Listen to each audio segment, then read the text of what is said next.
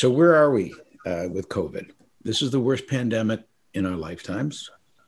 The worst pandemic certainly in 100 years, probably the worst pandemic in the history of the United States. Hard to figure out if smallpox was a pandemic at that time or just a really bad endemic disease. So we are today encroaching 200,000 cases a day in the United States, well over 500,000 cases a day globally. I was on a call yesterday morning with the Director General of WHO, Tedros, and a group of people that form a group called GORN, the Global Outbreak Response Network. Every other Wednesday morning, we go around the globe and get a report on how is it in Singapore, how is it in Russia, how is it in India, how is it in Latin America, how is it in the United States and China. It's really a tale of two cities. East Asia is feeling extremely uncomfortable because they haven't had a case in days. Vietnam went 100 days without a case. Singapore went 200 days. Taiwan went 200 days without a case. Singapore today is over a month without a single case of COVID. And so they look at us in the United States and Germany, which is having an explosion right now, and the UK, which is just beginning to dip after a huge peak. And they basically say, what the fuck's wrong with you people? They don't understand. They don't understand how we could have blown it as badly as we have. And we have indeed blown it really badly. We are in the United States, we will pass 90,000 patients with COVID in hospitals. We don't have any more hospital beds in parts of the United States. I grew up in Detroit, Michigan, and one of the hospitals that I trained at in medical school was a hospital in Detroit, Michigan, and it's still around. And in May and June at the peak then, in Detroit, there were refrigerator trucks that had to come up and drive up to the morgue of the hospital and were filled with dead bodies because there was no more room in the morgue.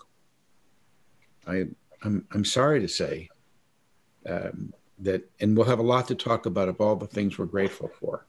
I'm not grateful for the fact that the next month or two will be filled with images of refrigerator trucks because the morgues and the hospitals will not be adequate to hold the bodies in the United States. We really messed it up badly. So much of this was unnecessary. And I try to think of, literary allusions for this group. I think that right now Sisyphus would be a good one, and trying to keep that rock from falling on our heads. Maybe Tantalus, as that poor fellow kept on reaching for the grapes, the victory that eluded him. But I also think that this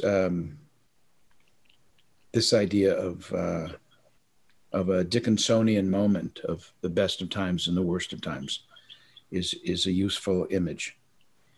And it's the worst of times clearly because this is not the peak of the epidemic. This is Everest Base Camp. We're going to go to Everest before the vaccine arrives, before the cavalry arrives, the heroes arrive, the scientific heroes arrive. It's clearly the worst of times so far in the pandemic.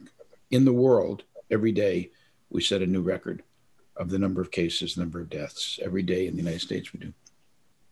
So it's the worst of times as far as the pandemic is concerned. But it's the best of times because just as a virus moves at exponential speed, so has science. I mean, just take a moment to think of what really happened. MIT keeps track of all the peer-reviewed articles on COVID. It succeeded 60, 80,000 articles, and many of them are really good. Lots of them are really good, maybe not all of them.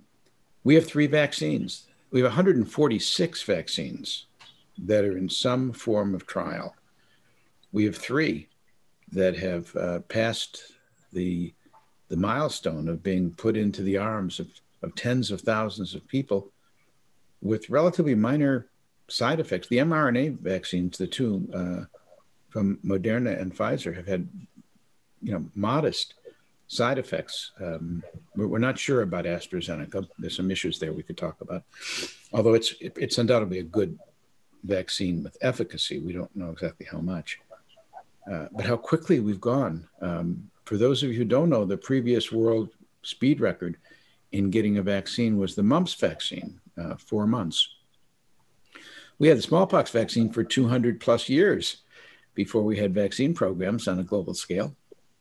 We had the polio vaccine for 70 years before we had vaccine campaigns, as we do now. We're going to have a vaccine campaign in 2 months. We're going to go from this novel virus disease didn't exist to a global vaccine campaign in 14 months. And what about the speed of monoclonal antibodies? We're barely into a world that can understand what a monoclonal antibody is, and we will have 2 at least, and many more following, treatments that really appear to work if given in the right way at the right time and the right, all those things. And our use of diagnostic testing, just again, to put it into perspective, the tests that we're talking about that everybody is maligning, and Trump is saying that the only reason high case counts is we are using more tests. These tests are tests historically that are used to confirm diagnostic hypotheses. A patient comes in to see me as a physician, and I think maybe they might have diabetes, and I do a glucose test, or I do an A1C test, or I do some kind of a lab test to confirm the hypothesis. We are now using these tests to make the Democratic Convention safe. We're using these tests to get Hollywood productions back. New Zealand and Taiwan are using these tests to exclude people from coming. They're in a good way exclude. Maybe the only time I could ever use the word exclude in a good meaning. We're using these tests in a totally different way, and whether they're PCR tests or antigen tests or CRISPR tests or lab tests, there is such an explosion of these tests that we now don't even have enough place to store all the antigen tests, let alone find the right exact way of using them.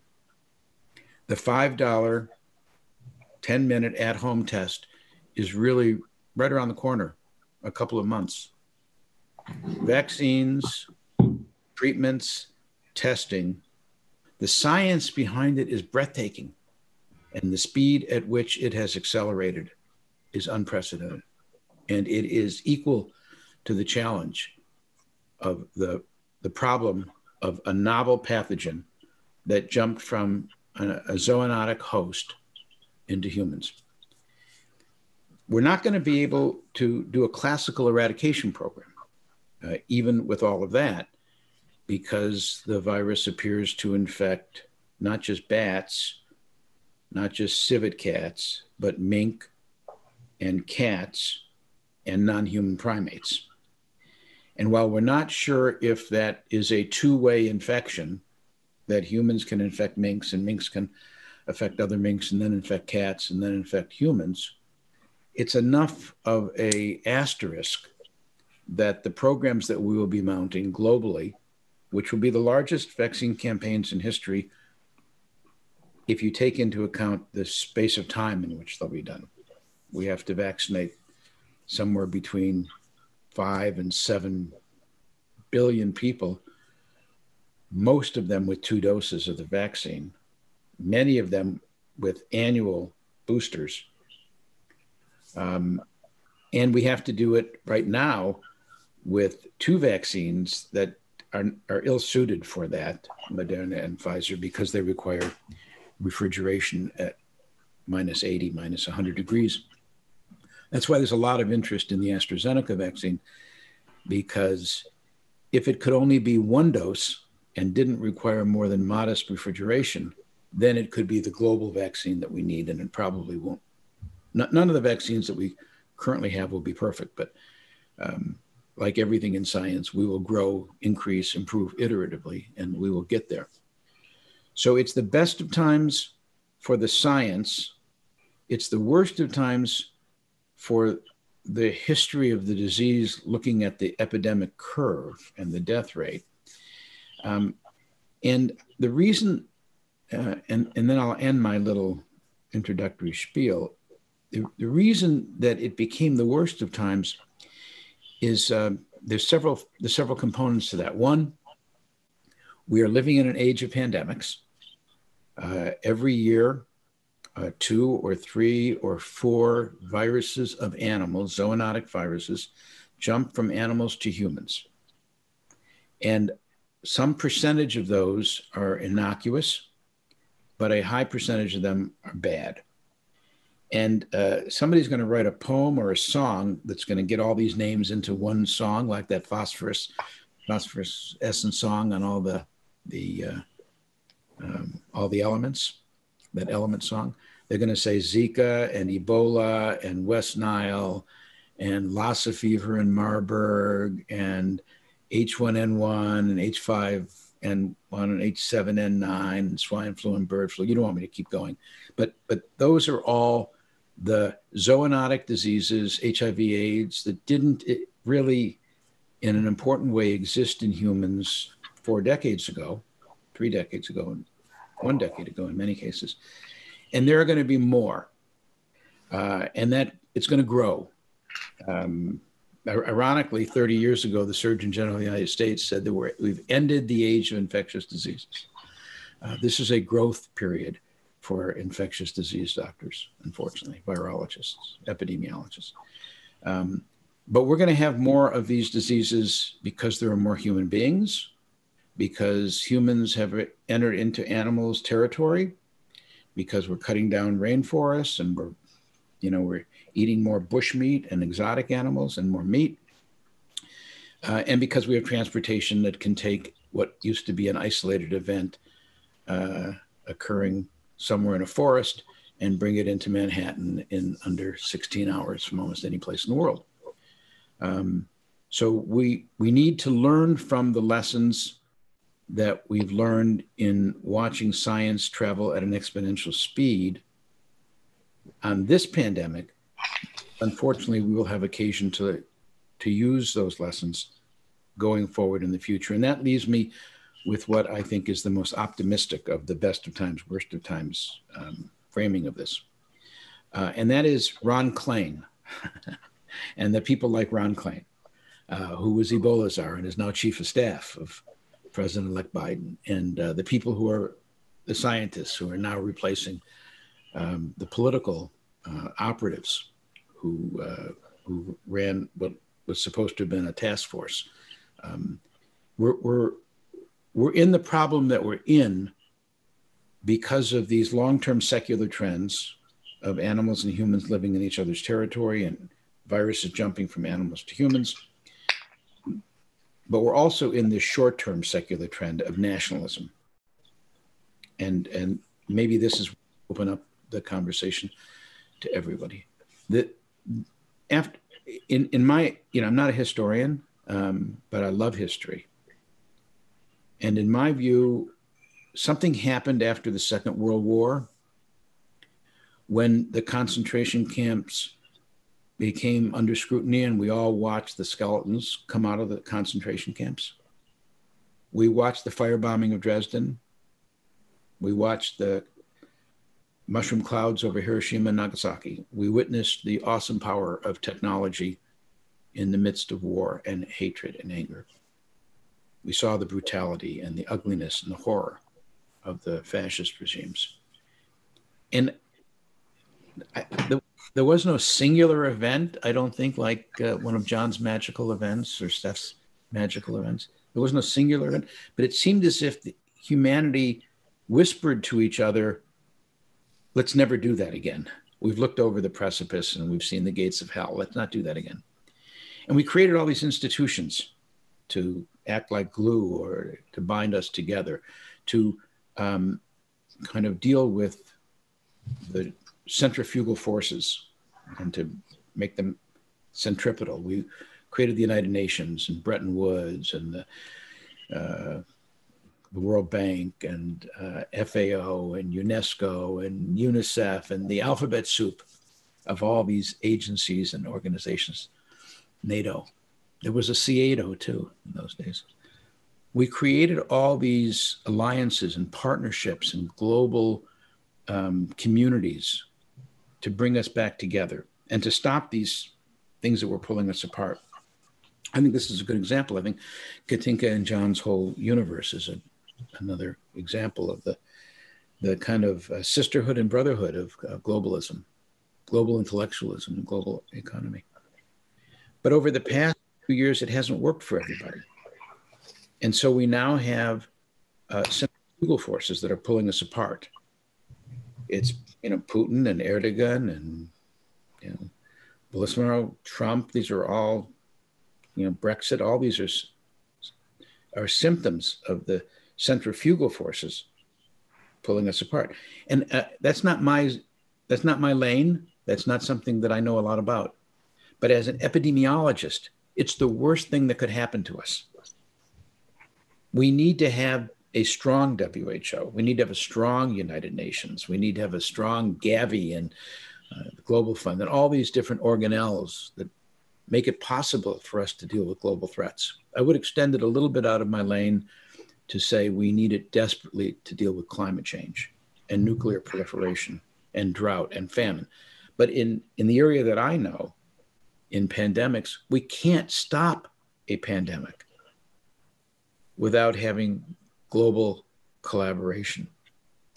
And we have failed to learn the lessons of Taiwan and Vietnam and Singapore and Korea and New Zealand, Iceland, the countries that have done really well, because we don't have a strong way to take the best lessons from the success stories in dealing with this pandemic and globalizing them. Because we deal with disinformation, because we hold up the Swedish example, because we all love Sweden historically, and in this case, it wasn't a good example of how to deal with the pandemic. Because we don't have a love of science in the leadership of the world, because we don't talk to each other in the way that we need to. So that's my way of tying together the peril of the moment that doesn't end with Trump's defeat, although it's certainly better. It doesn't end until nationalism and the forces that pull us apart are seen for the danger that they pose to the worlds that we want to live in. And I only offer the pandemic as one exemplar. God help us when we deal as we must with climate change in a world that's being torn apart by nationalism. But I'm really optimistic compared to 3 weeks ago. I don't know about you guys, but I don't wake up with the same sense of dread every morning that I did before this election. This was the first WHO meeting of this group of elders that I'm part of since the election. And I almost cried as we went around the world and people were talking about how they were doing on the pandemics. Not a single country failed to say to the Americans on the call, welcome back. We've really missed you.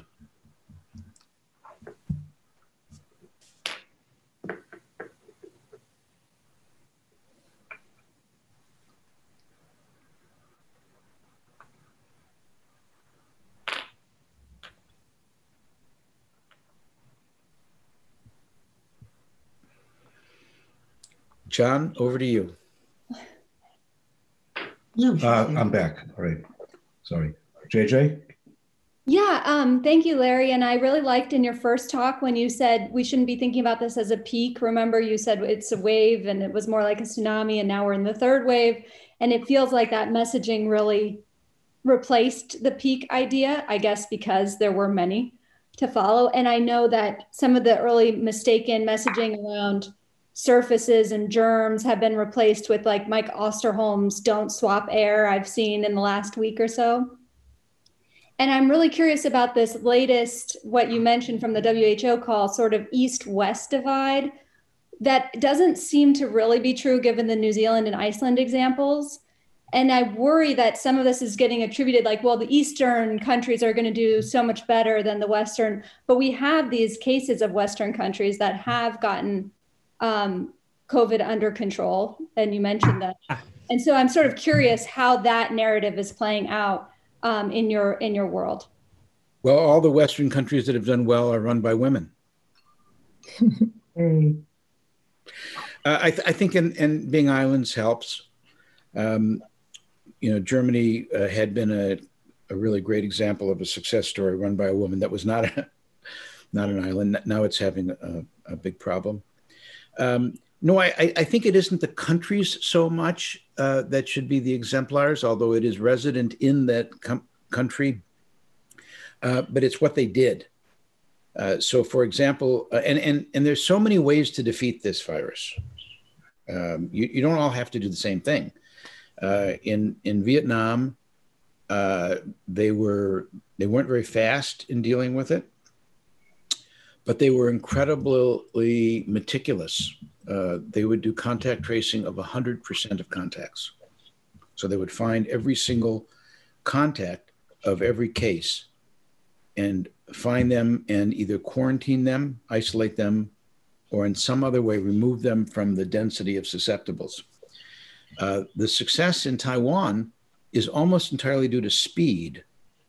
They would respond so quickly to any new case that even though they may have been less careful than the Vietnamese system in isolating or quarantining, they were so fast that speed is what made it work. I think Iceland benefited from a long history of genetic information and a great database. So they were data-driven.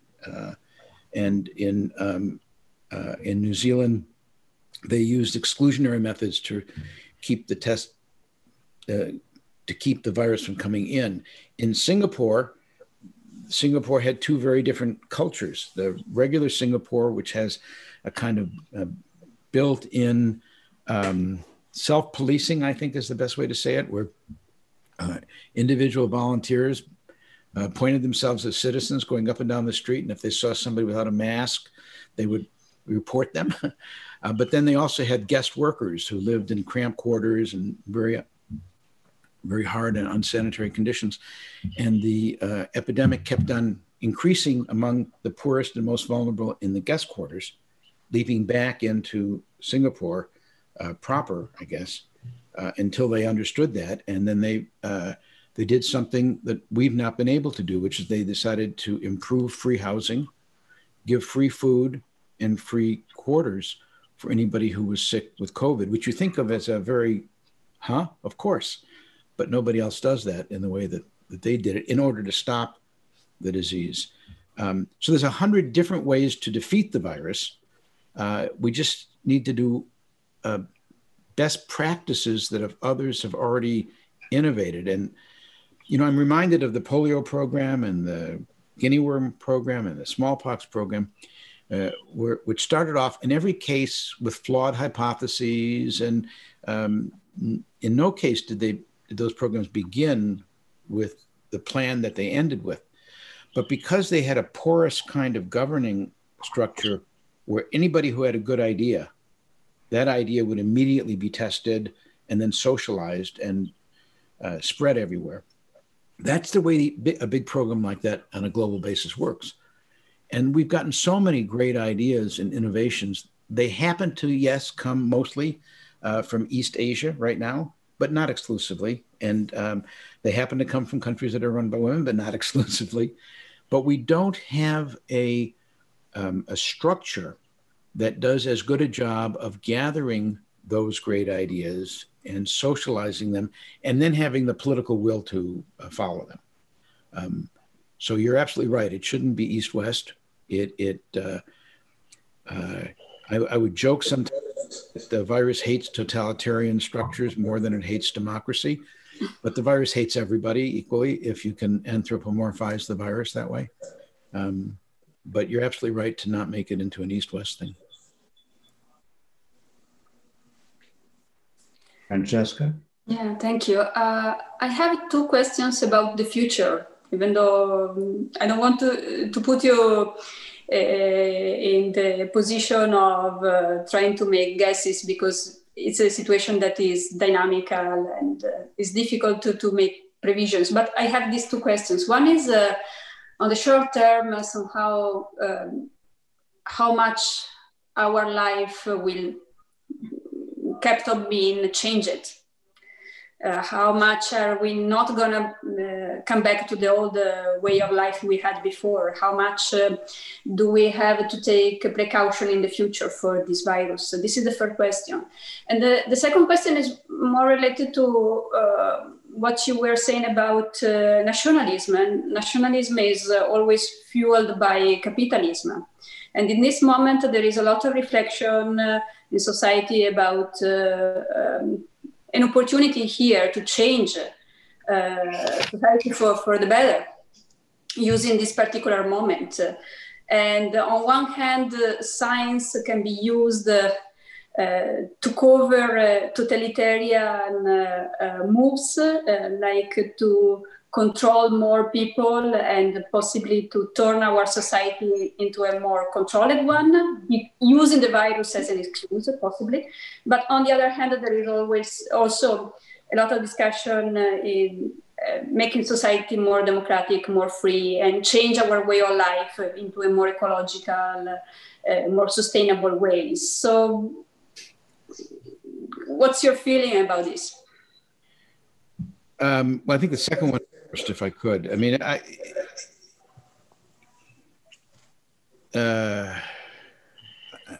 don't have a clever way of freedom without. Wait. I guess it was a slogan. Maybe New York Times had it. Vigilance is the price of liberty. Was that what it was? There's something about freedom, this notion of freedom, as in we can do whatever we want to do as individual, or individualism, some combination of individualism and Ayn Randian kind of notions of freedom, I guess, that they don't go very well when you're dealing with threats that are a loss of public goods or market failures. There's no, the structures to deal with climate change don't exist inside of capitalism or any individual enterprise. The same thing is true for vaccines. Vaccines are public good, but it's not really in anybody's individual interest to be the first to take the risk of trying vaccines or even to fund the research on them. So we don't have the organizational capacity to deal with a class of problems that modernity has brought us, that into which this kind of a pandemic and climate change and maybe some of the droughts that we've looked at fall. So I don't know of course I don't know the answer to your question at all. But I do worry that if you add to this already uneasy relationship between freedom and accountability, or freedom, individualism, and global welfare, if you add to that already uneasy equation massive disinformation, social media that can disseminate disinformation so quickly, and the political politicization of calamity, we've not dealt with it. We've just not dealt with it, and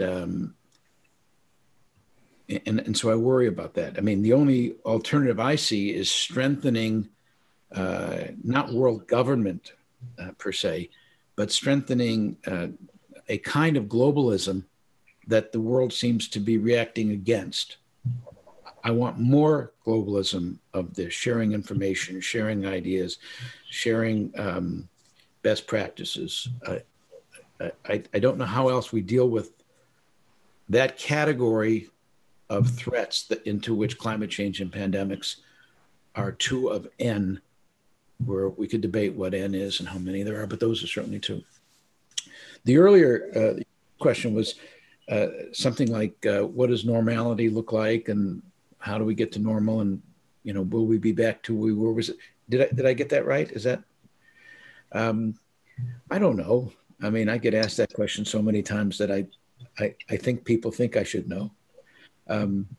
I do think that some of the things that have occurred because of this pandemic, one of which is what we're doing right now, will have long legs. Hard for me to believe that the life that I led before, where I would get on a plane and and fly 16 hours for a 2-hour meeting, stay one night and fly back, seems to me like that's less likely to happen now when we can do things like this. When I watch the exodus out of the cities into leafy suburbs, instead of the increasing squalor of a place like San Francisco, which I love, but is hardly at her best moment these days, it's hard for me to believe the repopulation of the cities after a pandemic will occur as quickly as it might have if there hadn't been the opportunity for some set of workers to work from home. So there's some big societal things that seem to have occurred during the pandemic that are likely to have legs, some that won't. I spend a bit of time advising the travel industry, or trying to advise the travel industry, and it's hard to imagine that industry will be as it was before for quite some time. But having said that, it is remarkable how quickly that a change that we thought was taking forever to come, how quickly it arrives when it does arrive. I think there's some famous quotations on that.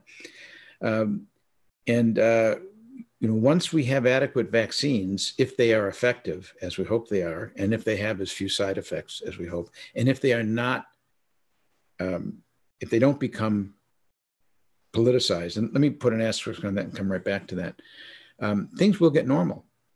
We live in a normal world before with a lot of yellow fever. And I don't know if anybody on this call has felt your world destroyed by yellow fever. It's a terrible disease. It's worse than COVID, and it does exist. And in the communities that are hit by it, they're ravaged by it, and yet we have a good vaccine. So with a good vaccine and a yellow card, or a digital version of the old yellow card, we got back to life pretty good, dealing with yellow fever, even with malaria, even with HIV/AIDS. We live with diseases that are terrible diseases, worse than COVID in many ways, and still deal with them. Smallpox, until it was eradicated, we lived with smallpox being almost everywhere, and most of us didn't even know it. In the Summer of Love, in 1967, the Summer of Love, 2.5 million people died of smallpox.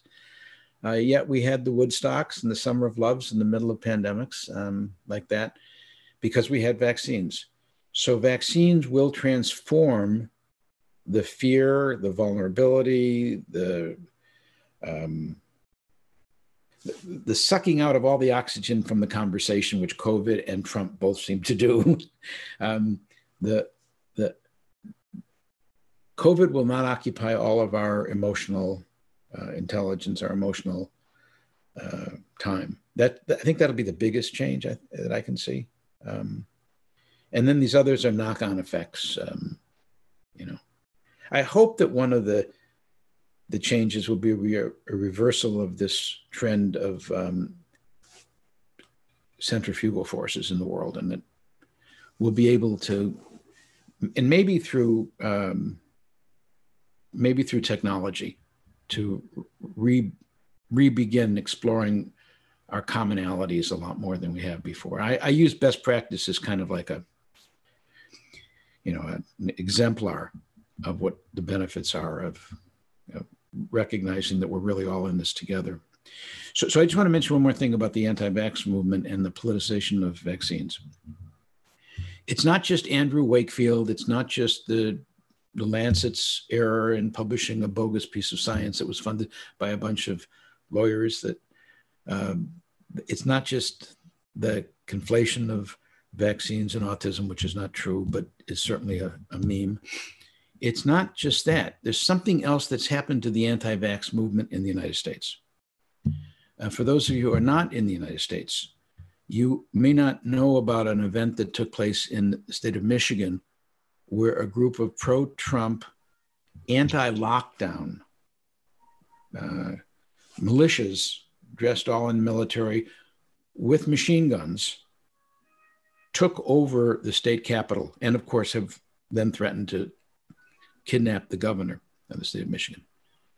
The pictures of this armed militia in the middle of the state capitol of one of our major states is indelibly etched in my brain, my mind.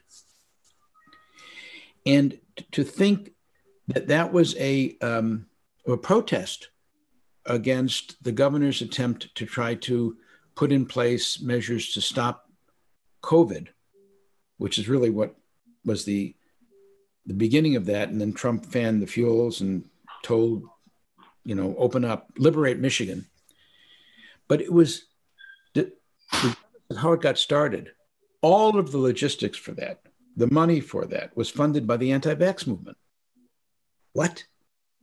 What is the relationship between armed militia going into a state capitol and threatening to take over and the anti-vax movement? Well, the anti-vax movement has an infrastructure.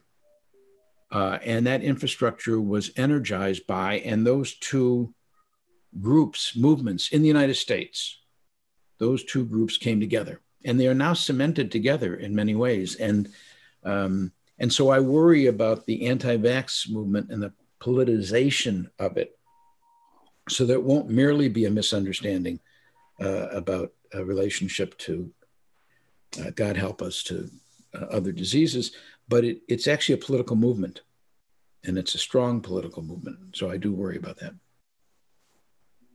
I don't know if that answers your questions, but John told me to riff. Lots of things, lot of things to think about.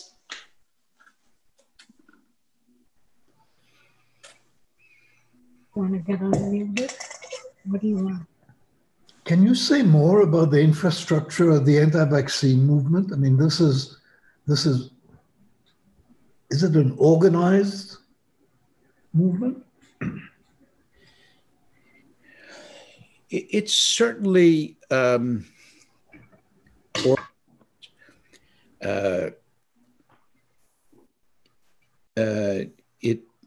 it has a lot of the accoutrements of a political campaign. There are films, the film Vax with 2 X's, the newsletters, the combination of legitimate, honest concern about how we have packed so many different vaccines, childhood vaccines, into such a short period of time in the earliest days of kids' life. A real honest and legitimate concern, coupled with a kind of selfishness, I guess, where not invented here syndrome. I don't know exactly how to describe it, but why should my child have a 1% increased risk in order to give society a 50% increased opportunity of health? That kind of selfishness that it's not uniquely American, but we seem to have perfected it. I live in Marin County, which is one of the epicenters of the anti-vax movement, so I'm more sensitive to the more benign parts of it. But I don't think Michigan feels like the anti-vax movement was benign at all because of how it was organized. What the relationship is between armed militias in the anti-vax movement is part of a dark underground of right-wing, and not even right-wing. I think the wings are gone. There's no way of accounting for this in classical economic right-wing, left-wing kind of terms. But the dark web is part of the organizing areas for this. We're going to find out a lot more about it in the coming months as more and more COVID vaccines become available. There's good news too. We shouldn't, somebody said that we should celebrate our public health victories more than we do. In the United States, we've now reached almost 80% of Americans routinely wear masks. If that were any other public health intervention and 80% of people used it, we'd be celebrating and dancing in the street, but somehow we're lamenting the 20% instead of celebrating the 80%. In a similar way, I want to celebrate the fact that we've reached 55 or 60% of Americans now say they will take the COVID vaccine, when that was 40 or 42% only 3 months ago. I actually think that's a pretty high number, given a vaccine that didn't exist for a disease that didn't exist, a year ago. And I think it'll increase. So maybe this will be pressure against the anti-vax movement. Maybe this will be a catalyst for the anti-vax movement to become more aggressive. I don't know. I hear all the time that there are people who profit off the anti-vax movement, but I don't know who they are. And I don't quite understand it. It's not like it's the Koch brothers who make all their money from fossil fuels. So naturally they're fighting against fossil fuels. There isn't that kind of clarity. And maybe somebody else on this call knows a lot more than I do. I'm sure there's somebody else who knows a lot more than I do about where the economics lie. The political commonality between the ultra-right in the United States and the freedom movement and I am free to not take a vaccine movement, I am free to not wear a mask. I understand the superficial similarity between those things. They're not very deep and profound, but I don't know more than that.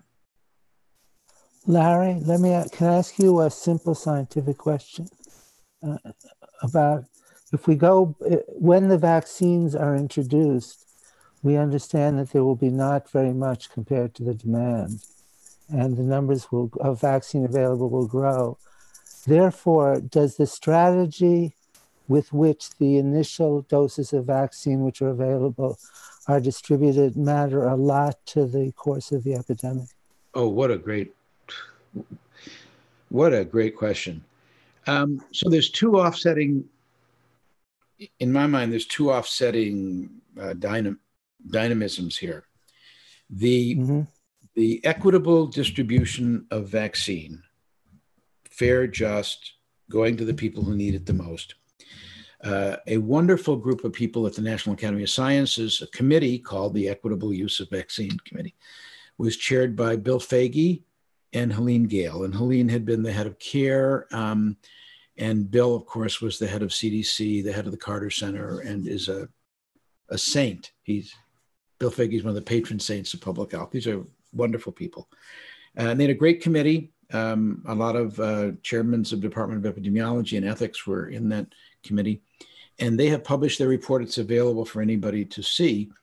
And they have recommended a cadence where the first group of people to get the scarce vaccine, call it the first tranche, will be first responders and people working in hospitals in the healthcare field.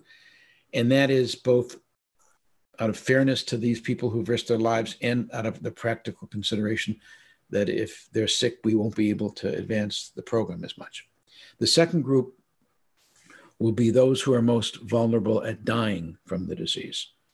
And then that has some subcomponents in it. And some of them are demographic groups and age groups, people living in nursing homes, pre-existing conditions.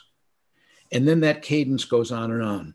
So that is an ethically driven calendaring or prioritization of vaccine distribution. it is not the same thing as what we will be able to do once that initial demand has been met. For me, I'm waiting for a kind of boutique, nuanced bit of science to come forward, which is called PEP, P-E-P, post-exposure prophylaxis. I'm waiting to see if any of the 146 vaccines provide post-exposure prophylaxis, which simply means if you vaccinate somebody who's already been exposed and the virus is cooking and will become either a real disease or become a spreader, you can still vaccinate them and abort the disease or abort the spreading. And we've had vaccines that had that characteristic in the past, but they are few. If we have a vaccine that has that characteristic, it will then allow us to do the most rational thing of all, which is to find every case and then vaccinate the people around them. We call that ring vaccination or selective epidemiological control. And ironically, the father of that field is Bill Foege, who also chaired the Equitable Use Committee. We don't yet have a vaccine like that we know for sure, although we're, with 146 lotto coins, we can be optimistic about it. If we get that, then these plans may diverge. WHO is having a big problem because they've only got enough money for 1.2 billion doses of the vaccine in this COVAX agreement, one of these other global consortiums that the US, that Trump pulled out of, and Biden has said he will rejoin.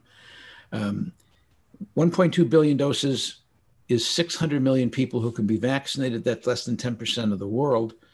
But more importantly, WHO is sort of the singular agency, WHO and Gavi, IAVI, these vaccine monopsonies, they're the ones who are nominally taking it as their job to provide vaccines for the countries that can't afford it themselves.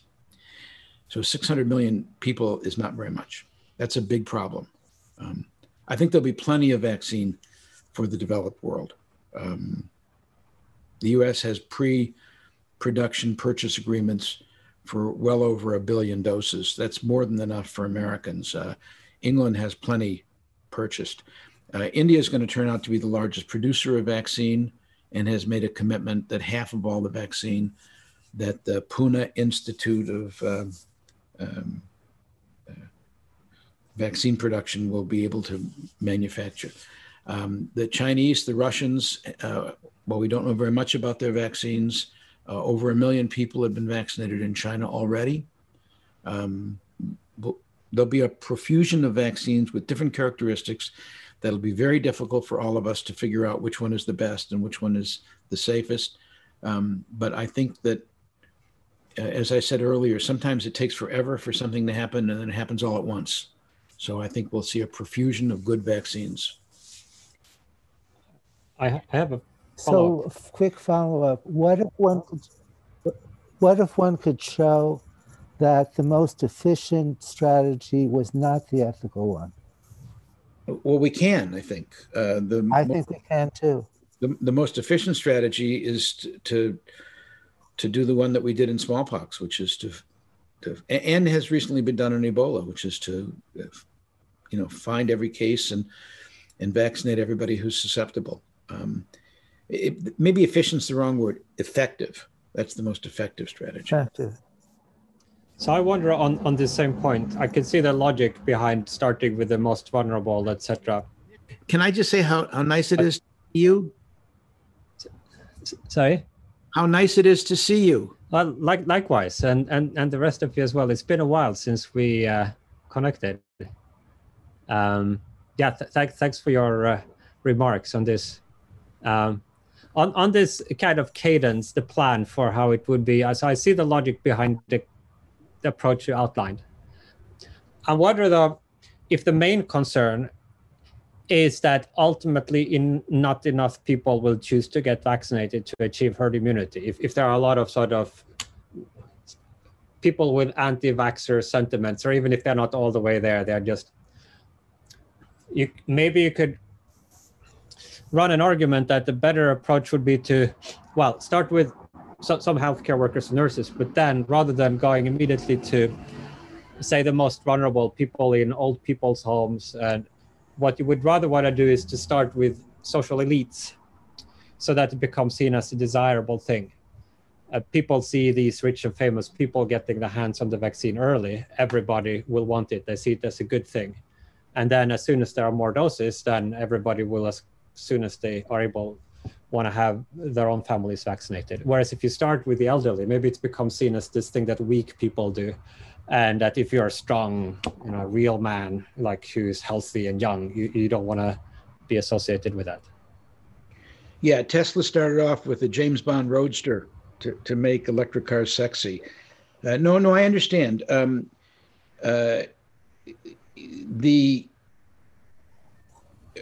let's talk about herd immunity for a second.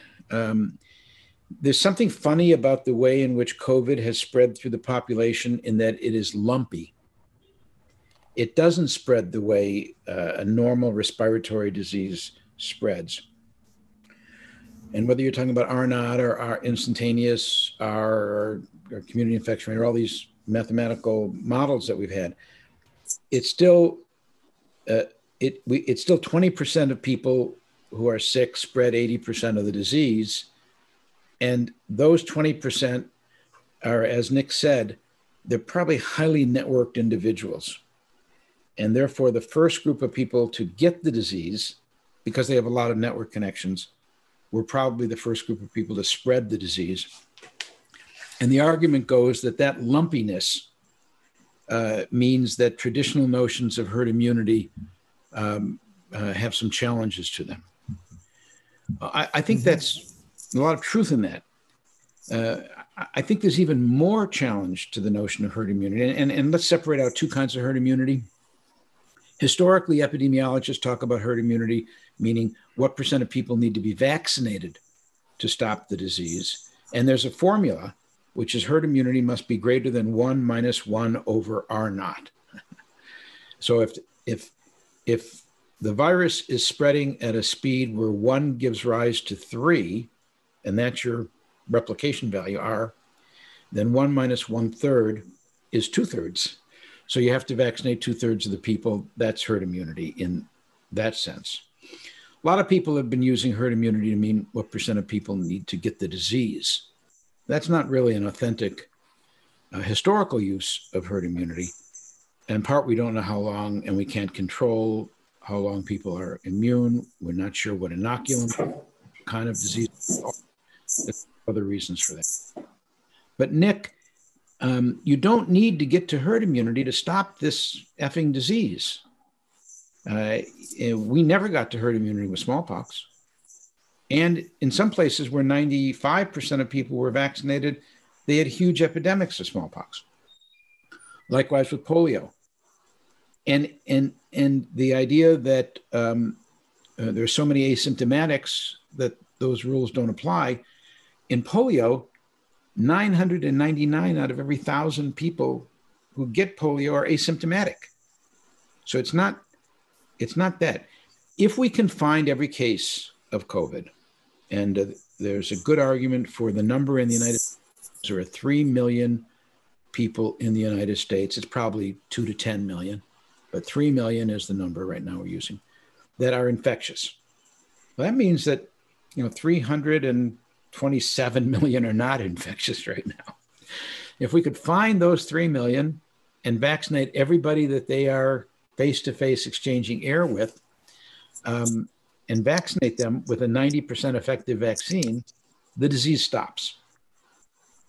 And of course, if you add to that, you find everybody, you vaccinate them, and you isolate them, then even if the vaccine fails, you can still stop the disease. But that's augmented by what I said earlier, which is this post-exposure prophylaxis.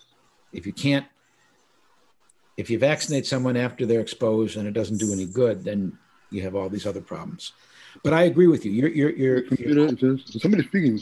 The core question: do Hope you're not leaving me in the conversation. I don't want to intrude. Effectiveness and equity. Is that right? And I can't hear his voice. Hello? My concern was that if you could show that there are strategies that are not the ethical strategies that give you, say, 5 to 10 times of effectiveness, that is, each dose of the vaccine is worth 5 or 10 times what it would be, who would make that decision? And I don't know. Make that decision. It would be different, I presume, in different countries and different places. It is ironic that the history of that ring vaccination strategy, which was based on the most ethical decision-making process that I know of in vaccines, because Bill Foege was a missionary doctor in Nigeria during the Igbo, during the war, and he had a very small amount of vaccine and a very big epidemic. And he had to make a decision of what was the most ethical distribution. And at the time, it was the richest and the most powerful people in Nigeria asking him to vaccinate them. And he thought that the most ethical thing to do was to give it to the people who are most at risk of getting the disease next. That is the same as the strategy of vaccinating a ring around everybody who is infected. And so his strategy and his paper, which is called Selective Epidemiological Control, was based on on his own ethical struggle to make that decision. It's not an easy thing to sell. It's counterintuitive that you don't vaccinate either what Nick said, which is the most highly networked individual who maybe they're the people who are creating more clusters, super spreader events, or the richest people in the world who are making the most demands, or the poorest. But instead you vaccinate the people who are the most susceptible in the moment, and you remove them from the density of susceptibles. And I don't want to get too wonky, but the single biggest driver of a pandemic, of an epidemic, is the density of susceptibles. I think the single biggest driver of a forest fire are the susceptible trees around it. That's not to say what is the cause of the forest fire, but the driver of it. If there's no other trees around and you have a big flaming, eucalyptus tree, it's not going to make any difference. There's no other structures to burn. It's the same thing with an epidemic. Larry, Jesse Dillon has a question. Jesse, where are you? I'm in Los Angeles, up on the mountain, not coming off until everybody's vaccinated. Larry, it's good to see you too. We've had such a short period of time that we've created these vaccines. If before we started, we would have never thought that you could necessarily do it this quickly. What does that mean for the future of medicine? The things that are going to be possible that came from this giant spend that we've just, done. And then my other question is, we say vaccine, but, if you have certain comorbidities, what's the selection process for which vaccine I'm going to take or you're going to take? Or, it seems like there's a lot of varieties. And how do we know, how are we going to go through a process for people just to select a vaccine? Because there's 2 on the market now, but there's 150 coming. Well, I hope you're going to call me, because you don't call, you don't write. Well, of course. So the mRNA vaccines, the 2 that are first out of the chute, the Moderna and the Pfizer vaccine, they offer not only a vaccine that is less likely to have bad side effects because they're not actually infecting you with a modified vaccine or an attenuated vaccine. They're just giving you a little bit of code that programs your immune system through the messenger RNA. To me, that's the most exciting of the many different kinds of vaccinology that have been pressed into service by the pandemic, because that's something that bodes, I don't know if it bodes well or is intriguing or quite exactly the right word to use, but the opportunity of using messenger RNA body to do other things is really exciting. There's a group called COVAX, which is doing a similar thing with a peptide. But so some of the science that comes out of this, I think, will that has the potential of being valuable, not just for vaccines, but for treatments, and not just for infectious diseases, but for chronic diseases as well. I'm really excited about that. Although none of us know anything about whether these vaccines are indeed safe. And let me just take a moment on that. We use the term efficacy signal. It's a shitty term, but it means does the placebo-controlled trial that you're doing with your vaccine in this case, does it show an efficacy signal? Does it show effectiveness? So let's just take the one study that did 30,000 people and did them into two groups. 15,000 got placebos, which is salt water in the same kind of injection, same color package, and 15,000 got the vaccine. And then they're allowed to go out into the world and get infected if they do, or not infected. It's not a challenge study. You don't vaccinate them and then give them the disease. And in this study, with 30,000 people, about 190 some odd people got infected. And of the people who got infected, more than 90% had not been vaccinated. So you convert that into what is your risk of getting the disease if you've been infected, and your risk is 9 times less than the other group, so it's 90% effective. That's the efficacy signal that we got from both Moderna and Pfizer, roughly. Allow me the rough part of it. Now, what's the safety of it? Well, you can't do the same thing with safety. Literally, these vaccines have been in trial for 3 months. We only know what side effects occur 3 months after you're vaccinated. And while it is true that the majority of side effects take place within a couple of months of being vaccinated, that is not true for the worst side effects, which may not happen for a year or 5 years. Some of you who are wonks may remember in 1976, 77, when we had a swine flu scare, and CDC vaccinated millions of people with an H1N1 vaccine that was rapidly created.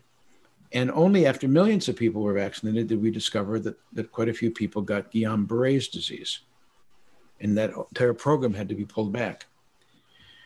So that the real side effects of a vaccine that occur later, we can't know until later. These trials can give you an efficacy signal quickly, but they can't give you a safety signal quickly. There's no way to truncate that time into getting, and because absence of evidence is not evidence of absence, we can't prove that there's an absence of side effects right now. So that's something to think about. And it does that Vax question we had earlier as well. I have a question for Jesse. In terms of communication strategies and the divisions of the country, I'm sure this is what we thought about. How do you present a vaccination program, or what thoughts do you have on the subject? Well, I think it's too early to say.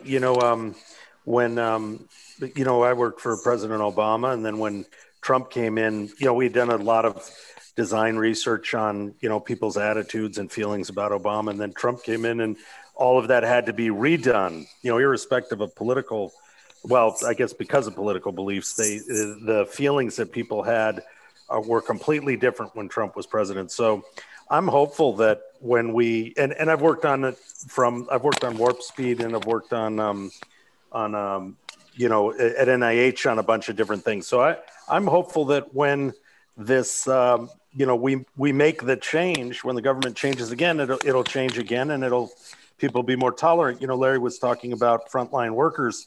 At the current time, only 40% of frontline workers are willing to take or 60% are willing to take the vaccine. So, Larry, what is this sort of cognitive dissonance that people have about it, and what are the repercussions if let's just say half the country doesn't get vaccinated? What are the long-term repercussions of that for all of us?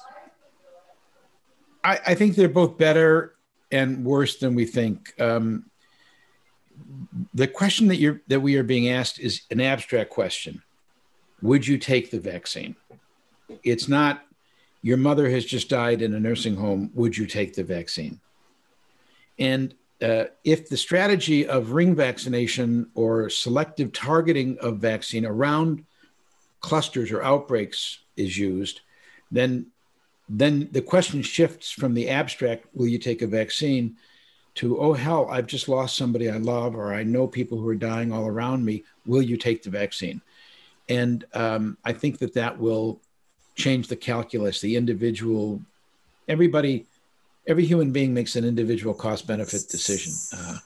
And they're not it's not stupid. It's just your data set is different.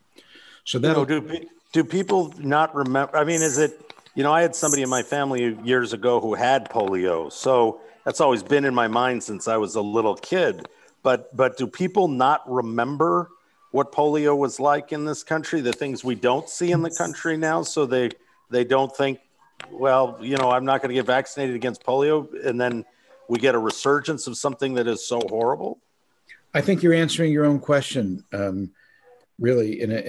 You have in your memory bank and in your life's experience the experience of polio. That's less and less every year. I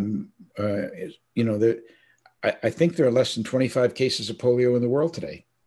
So the lived experience of polio, which is indeed a major contributor for people's motivation to invest in a polio vaccine, do the trials for polio vaccine efficacy, and take the vaccine themselves, that diminishes. The lived experience for COVID, even though we've, had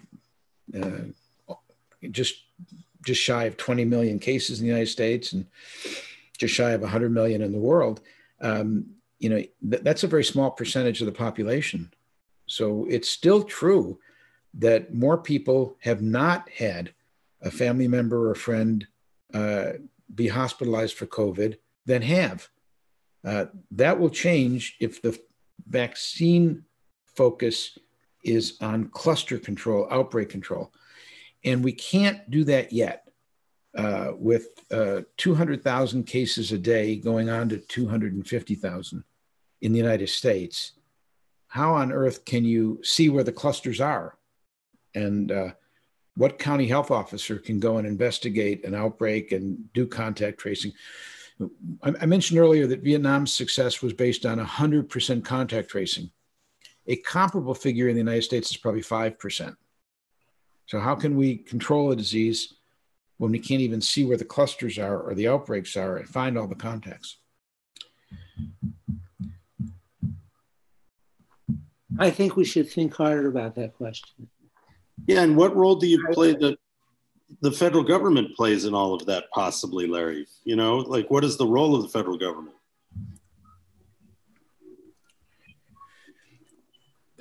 Usually in another period of time, in an age with more rainbows and unicorns, I would have answered, well, CDC does it. It's going to take a little while to repair the damage done to CDC's reputation. That's the source of authentic scientific information historically. I mentioned earlier on those WHO calls, what everyone around the world says is, welcome back. We missed you, America. They're really saying we missed you, CDC. We missed you, love of science and expertise and leadership in the field of epidemic control. It's the US and it's these phenomenal scientists at CDC that have always led our campaigns against infectious disease and epidemics. They're still there for the most part. Many of them have retired and left and tried to get out of the circular firing squad that the Trump administration brought to CDC. But many of them are still there, and many of them will be called back. A lot of them will be called out of retirement to come back, I'm sure. But that's where it'll come from, Jesse. I think that that the strategies, look, it is not just a political talking point to lament the fact we don't have a national strategy. And what Trump did in retrospect by saying ventilators, not my problem, governors buy them, testing, not my problem, 50 states compete with each other for masks, drive up the costs, make for scarcity. It isn't just the material scarcity that occurs when 50 states compete with each other. It's the intellectual scarcity and the fact that there's no controlling, no federal strategy. We had no national strategy to this day. The Trump administration's national strategy was not here, not me, not real. That's all going to change under a new administration. That would have changed under any new administration, and it will particularly be true under this administration. I have a question for Danny Kahneman. As you recall, you spoke about the difficulty people have with the idea of exponentials a while ago, and all that's coming home to roost now. In your field, are people thinking about how to communicate, these issues that most people are not equipped to even think about? In terms of in the last 6 months, have you and your colleagues been thinking about this kind of thing? I don't think I have much progress to report on this. Educating people to think about exponentials is not going to be easy, and I don't think it's at all feasible. It really is a matter of the policymakers. I mean, I don't think that it's the public that needs to be educated. There needs to be a strategy. There needs to be a national strategy, and there needs to be more respect for facts. So that's where the problems are. I don't think that the problem is the psychology of thinking about exponentials, which is that's not going to be fixed easily. Danny, if I could, I just want to say the first time that John put you and I in contact, which of course was such a delightful moment for me, I asked you what you thought was the biggest problem that we would have in dealing with COVID, and you said that you'll be able to do a close down once, but once you've done that and you open it up, you'll never be able to get people to close down a second time. And God, were you right and prescient, and that has turned out to be one of the biggest problems that we faced. I mean, that was really predictable and almost built in, because once you impose it again, people are conscious of unfairness, and they're conscious of being affected more than other people are, and why me and why not others, and whereas the initial lockdown was acceptable to everybody, but you really get fragmentation in future, and we're seeing that everywhere, actually. I was going to ask you, Larry, about Germany, because one of the things that have been very striking to me is that we had a success story and it doesn't seem to hold. Now, if the success story isn't holding, what is it? What is happening? Is it because Germany is not isolated, or because you really need to achieve a certain degree of eradication, which they did in Singapore and in other places, before you can really open up and relax? Yeah, I think the success in Germany is due to two major factors. One is you have a scientist and an engineer as your prime minister who has been interested in pandemics and sponsored all of the G8, G7 resolutions and on pandemics for the past 10 years, way before COVID.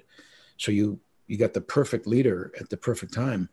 And the second thing is that Germany had planned ahead with a national insurance kind of plan and excess hospital capacity. And as a consequence, never had the surge problems that we had elsewhere in the world where we ran out of capacity. There's a lot of other reasons too, but you're right. I don't know. My question is about their difficulties now, not about their initial success. Well, but success was understandable, but why is it so hard to retain, and why have they been successful in the East and apparently not in Europe, not in Israel, where you achieve some initial successes and then it rebounds? What do we know about that, about the rebounding? Well, as was said earlier, it's not just the East. It's Iceland and New Zealand are not necessarily in the East, but it's definitely those individual countries that have succeeded so well have each succeeded by a combination of practices that we would think of as best practices, culled from global experience. Germany was the first to make a test kit, and actually was a German scientist who made it and gave it to WHO. So Germany had a real leadership position early on. I think there's some kind of regression towards the mean going on in Europe in general. It's not Germany alone that has had a spike. It's Spain and France horribly, England until just about a week ago. So I can't answer your question. I don't know the answer, but it may be that you, as you say, you never got it down to a low enough number that outbreak control alone could offset the continuing importation of cases from outside the country, which is what fueled it. It wasn't just community spread. It was a constant reigniting of new forest fires that led to the larger conflagration that we're seeing right now. So, I mean, is it that the Europeans just said, as July looked good and better, the hell with it, we're going to have a regular August. We're going to Liguria, to the sea. We're going everywhere as we always do. And no masks, no social distancing. Hallelujah.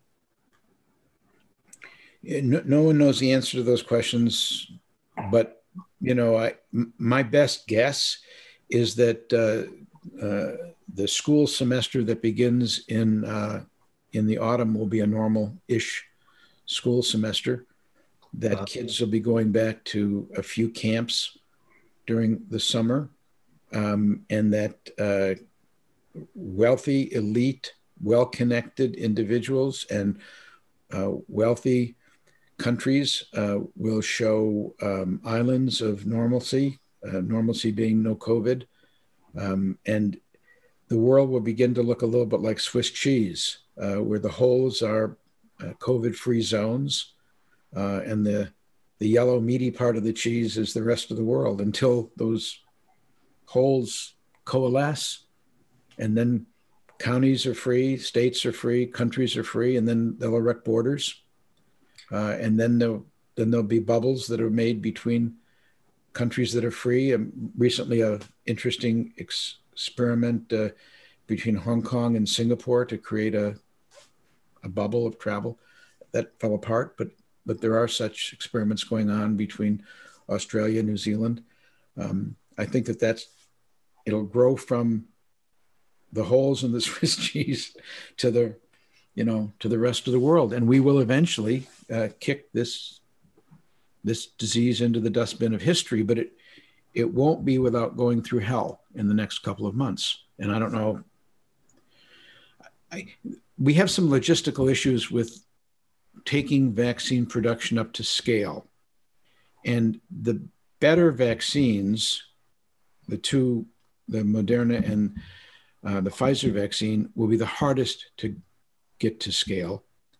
Vaccines like the AstraZeneca will be easier to get to scale because it can be made in these huge factories in India, and it's a vaccine made in a way that other vaccines have been made before, not novel in every way, like the mRNA vaccines are. But it'll take the world being free. I mean, I'll say what everybody knows. If there's COVID anywhere, there's COVID everywhere until we have these islands of freedom. Carlo? Thank you, John. I have a question to Larry and to all of you who understand these things hopefully far better than me. It's a very general question, so it's obvious the answer is not going to yes or no. But I'm generally confused because I've also been talking and writing about that, and if you help me to clarify, the question is the following.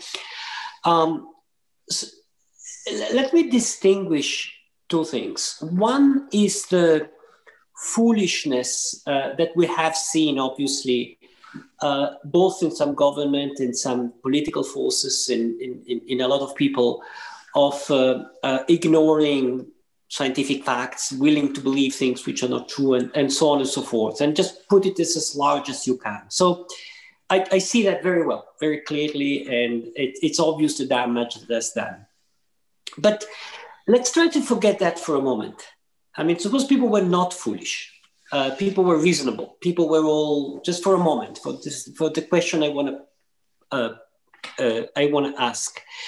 The question I want to ask is the following. If you forget that, is the problem of defending ourselves from this pandemics just a technical problem or not? And let me say what I'm saying, what I mean here. I have the impression that some societies have found themselves in a choice. How can I put it? Let me put it brutally, between saving more lives and making more people poor. I mean, things are far more complicated than that, obviously, but that's we put it brutally. Now, if the choice is between having more people dying and having more part of the population that become poor, that's a political choice. It's not a technical choice. I'm in favor of saving people, no doubt. So I would be happy to live in Taiwan or in Vietnam and going through political choices which I share and I'm happy with. But I do understand the argument of those who says, wait a minute, okay, if some old people die or some people die, if in exchange we can avoid impoverishment of society. And then the problem becomes political, not technical. So the question I'm asking is that let's separate for a moment the foolishness of ignoring scientific facts. Beyond that, is there also an issue in this pandemics which is political, is not technical? Of course. But I think the distinction without a difference. I think the historians will look at the Swedish experiment, which is sort of an encapsulation of, one form, and they'll look at it as one of the great tragedies. And it's because you can't get there that way. You can't get to economic growth without solving the problem of a pandemic. History shows that in every pandemic, in every place. There's two differences here. There's geographic spread. This is really a pandemic. The plague of Athens didn't go much beyond Athens. This is so you have to look at, can I isolate my entire country and isolate it from the effect of the pandemics all around me? And islands can do that better than countries that are contiguous with land masses or have open borders. The other is time. So it's geography and time. Once you have a vaccine or vaccines in sufficient quantity and tests in sufficient quantity and treatments in sufficient quantity, which we're going to have in a matter of months, I think this argument disappears. And in fact, it is a lack of confidence that there would ever be a vaccine or ever be a therapeutic that does give some strength to the question you're raising. Because if you think that there'll never be a vaccine or a therapeutic and that this state of a pandemic is permanent, then of course the choice between economic well-being and death rates become much more cogent.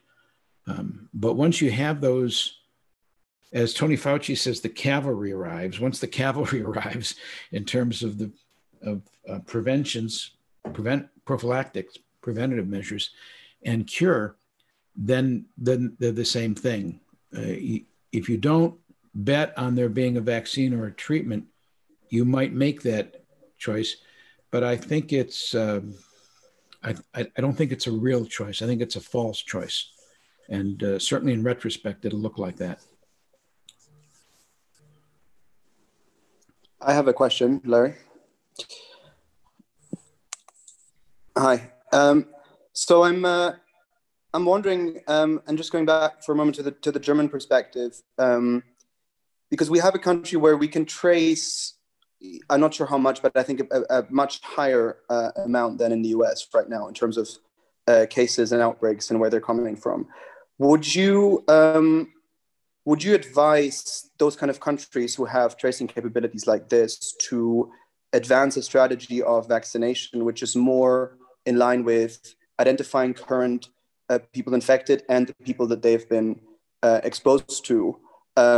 Because from what I'm understanding, in the German discourse right now, that's never been discussed fully, and that's not really something that they're looking at. When it's been very interesting hearing you today, that sounds like an incredibly appealing alternative, particularly if they actually have a pretty good handle on outbreaks and on tracing those outbreaks.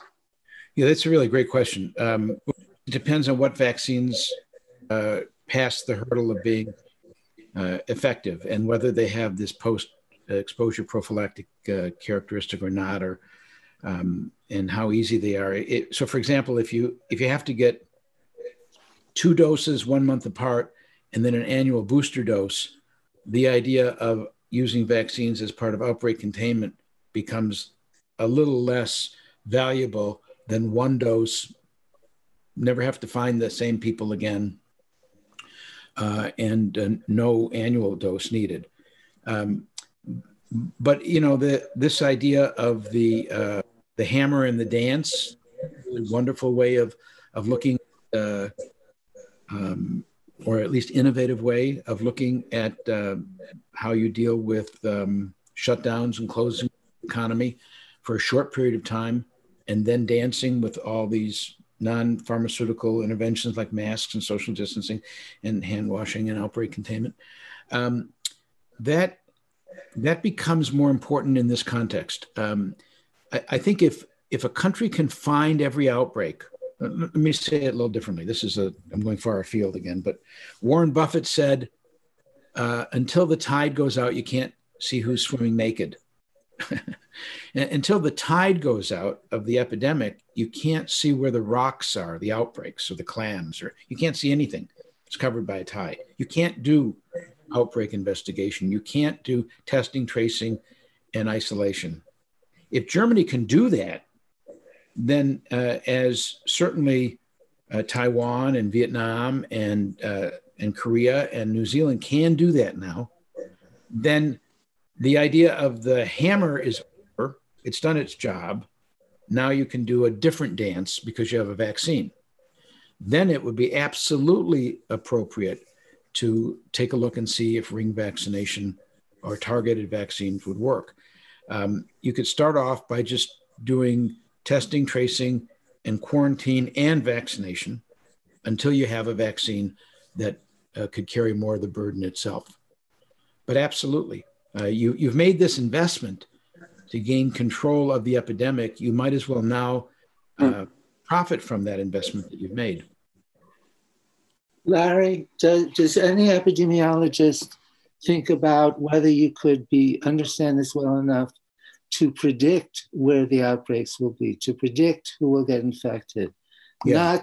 Not exactly, but probabilistic. Probabilistically. Yeah, there's a number of people. George Dylan